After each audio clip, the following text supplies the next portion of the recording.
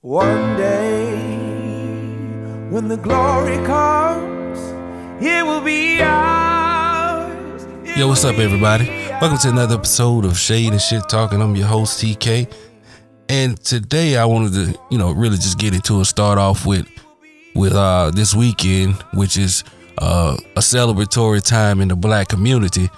And you all know what I'm talking about. I'm referencing Juneteenth.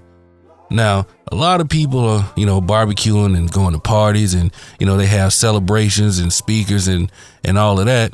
But the reality of it is a lot of people who are celebrating Juneteenth don't really understand what it is or really know, what it is.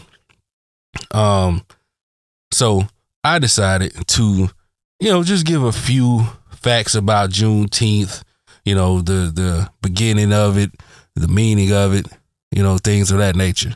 So, starting off, let's start with the name. Juneteenth, it is a mixture of June and 19th, and it commemorates the date when the Union General Gordon Granger arrived on Galveston Island, Texas with 2,000 troops to establish a federal presence in Texas and officially free slaves in the Republic. Juneteenth is known as Independence Day, Freedom Day, Emancipation Day, whatever you want to call it. And it marks the abolition of slavery in Texas on June 19, 1865, and more generally throughout the Confederate South. Texas was actually the last to hear that the Civil War was over because, geographically it was isolated. In fact, the Army of the Trans-Mississippi didn't surrender until June 2nd, 1865, despite the fact that the Civil War was declared over on May 9th. So let me give you a couple of 2 or 3 or whatever fast facts about Juneteenth. One, it started with Abraham Lincoln's Emancipation Proclamation. Lincoln made slavery illegal with the emancipation on September 22nd, 1862, and it became a federal law on January 1st, 1863. Even with the Emancipation Proclamation and declaring all slaves to be free, some of the Confederate States were still denying this new freedom, to its black citizens, still rebelling against the Union. Let's see. Like I said, General Granger arrived on June 18th with 2,000 Union troops to totally emancipate the slaves of Texas. And he actually, so they say, helped rebuild Texas after the war. A lot of people wondered why Juneteenth is considered, the day to celebrate, other than the fact that, the slaves were told that they were free on this date. There were other dates that could have been used, like I said, the day Lincoln delivered the emancipation, which is September 22nd, 1862, or the date that the emancipation became law, supposedly, to take hold as law, January 1st, 1863, or January 31st, 1865, which was the passage of the 13th Amendment by Congress that abolished slavery.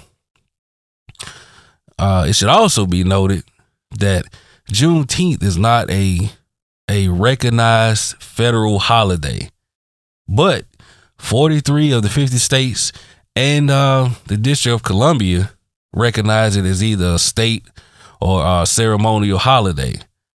And, like I said, typical celebrations associated with Juneteenth, you have public barbecues, and I've seen some where people read the Emancipation. I've seen others where they actually sang Negro spirituals and, slave spirituals or whatever. Now, here's the thing. You know, we talk about Juneteenth as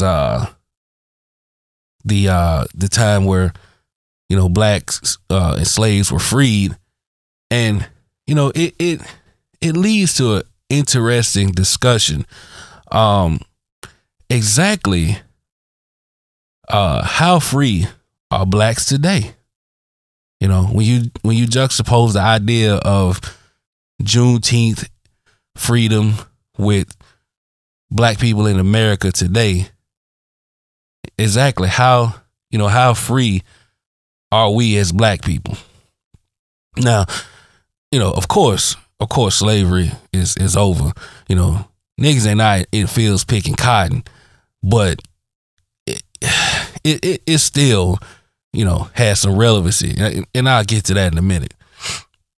The reason why I ask, because you know you can follow a timeline of hate, really, that lends to the idea that black people are still not free.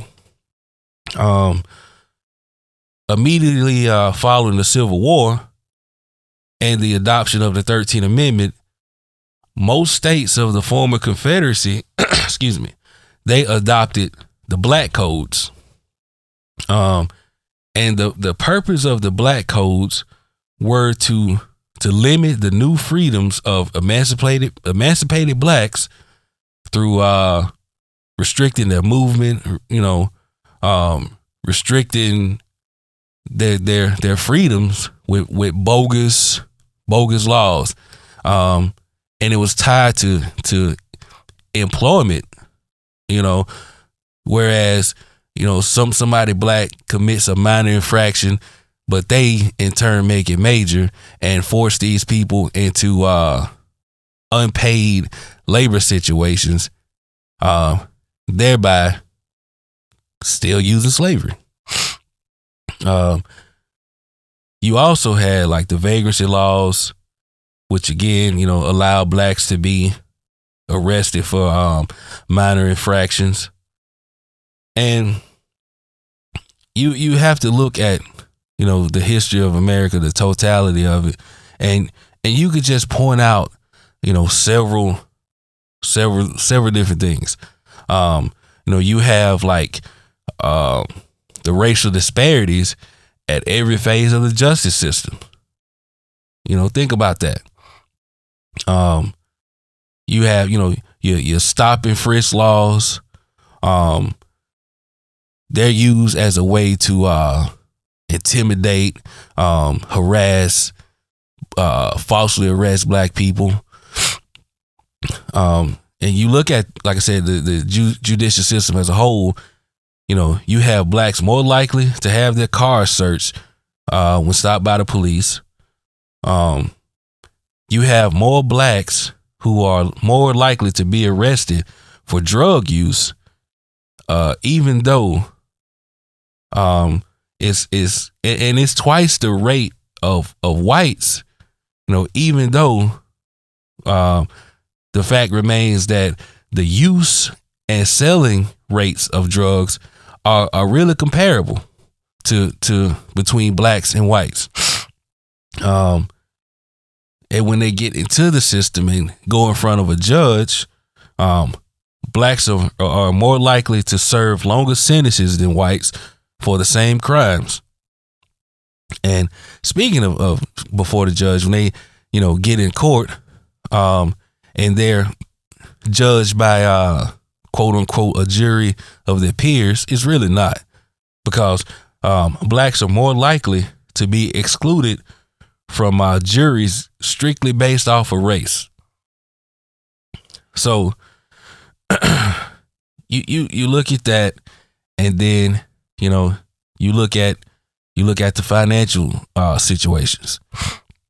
You know, you have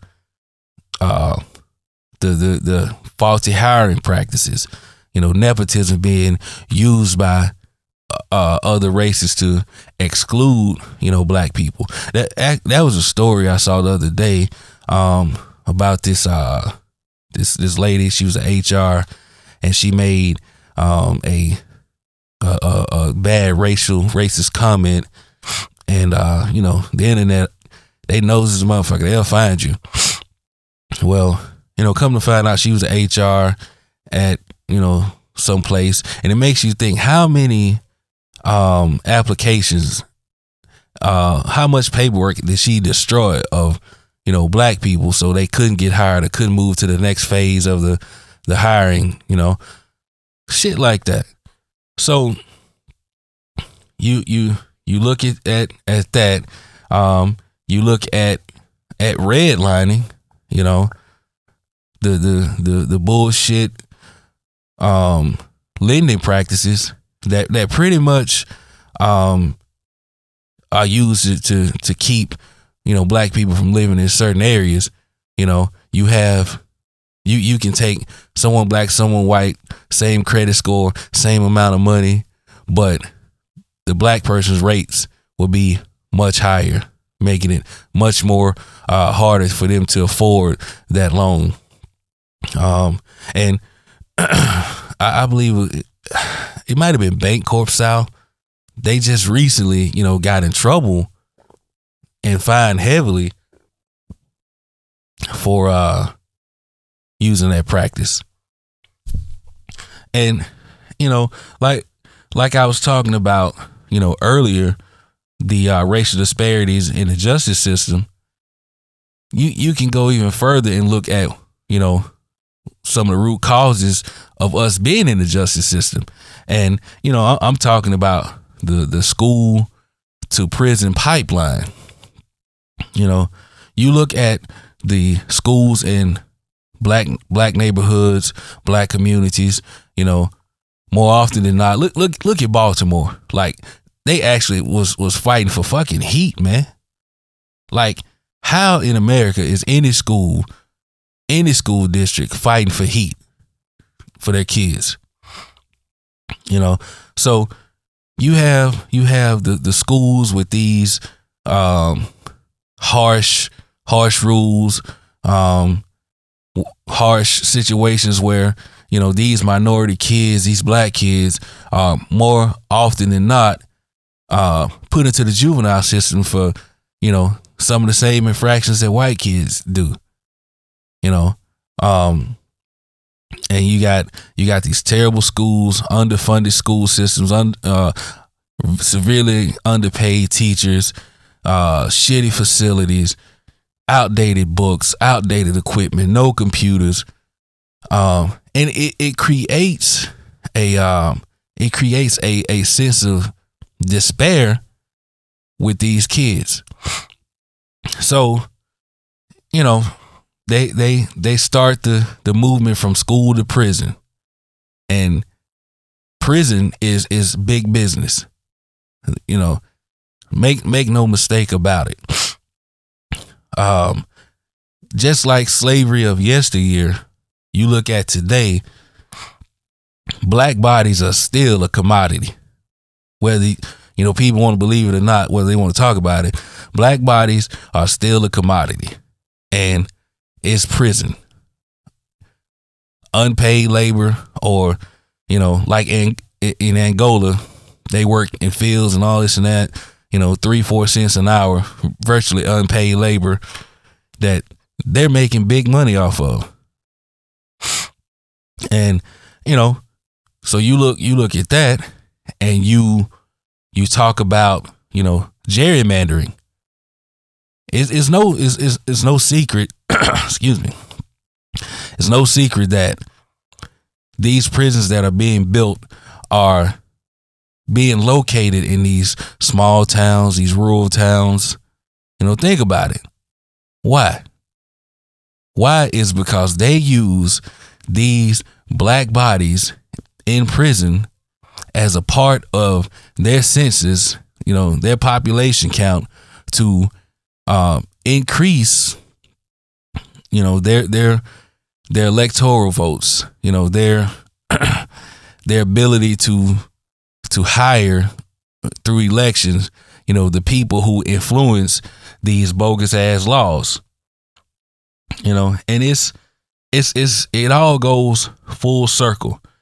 You know, You got the school to prison pipeline that works hand in hand with bogus laws aimed at blacks, which then leads to the sentencing disparity that blacks face, which then leads to an increase, an influx of mass incarceration, which then leads to the problem of gerrymandering, which then leads right back to the laws and practices being made and passed to keep the vicious cycle going. So I said all of that to say this: while you and everybody are out, barbecuing and enjoying yourselves and fellowshipping, which you should, with all your people, take a brief moment to really educate and learn from one another about our history and our present, so that we as a community, we as a race, we as a people, so we can learn and indeed rise up and break all of these cycles of oppression and gain true freedom.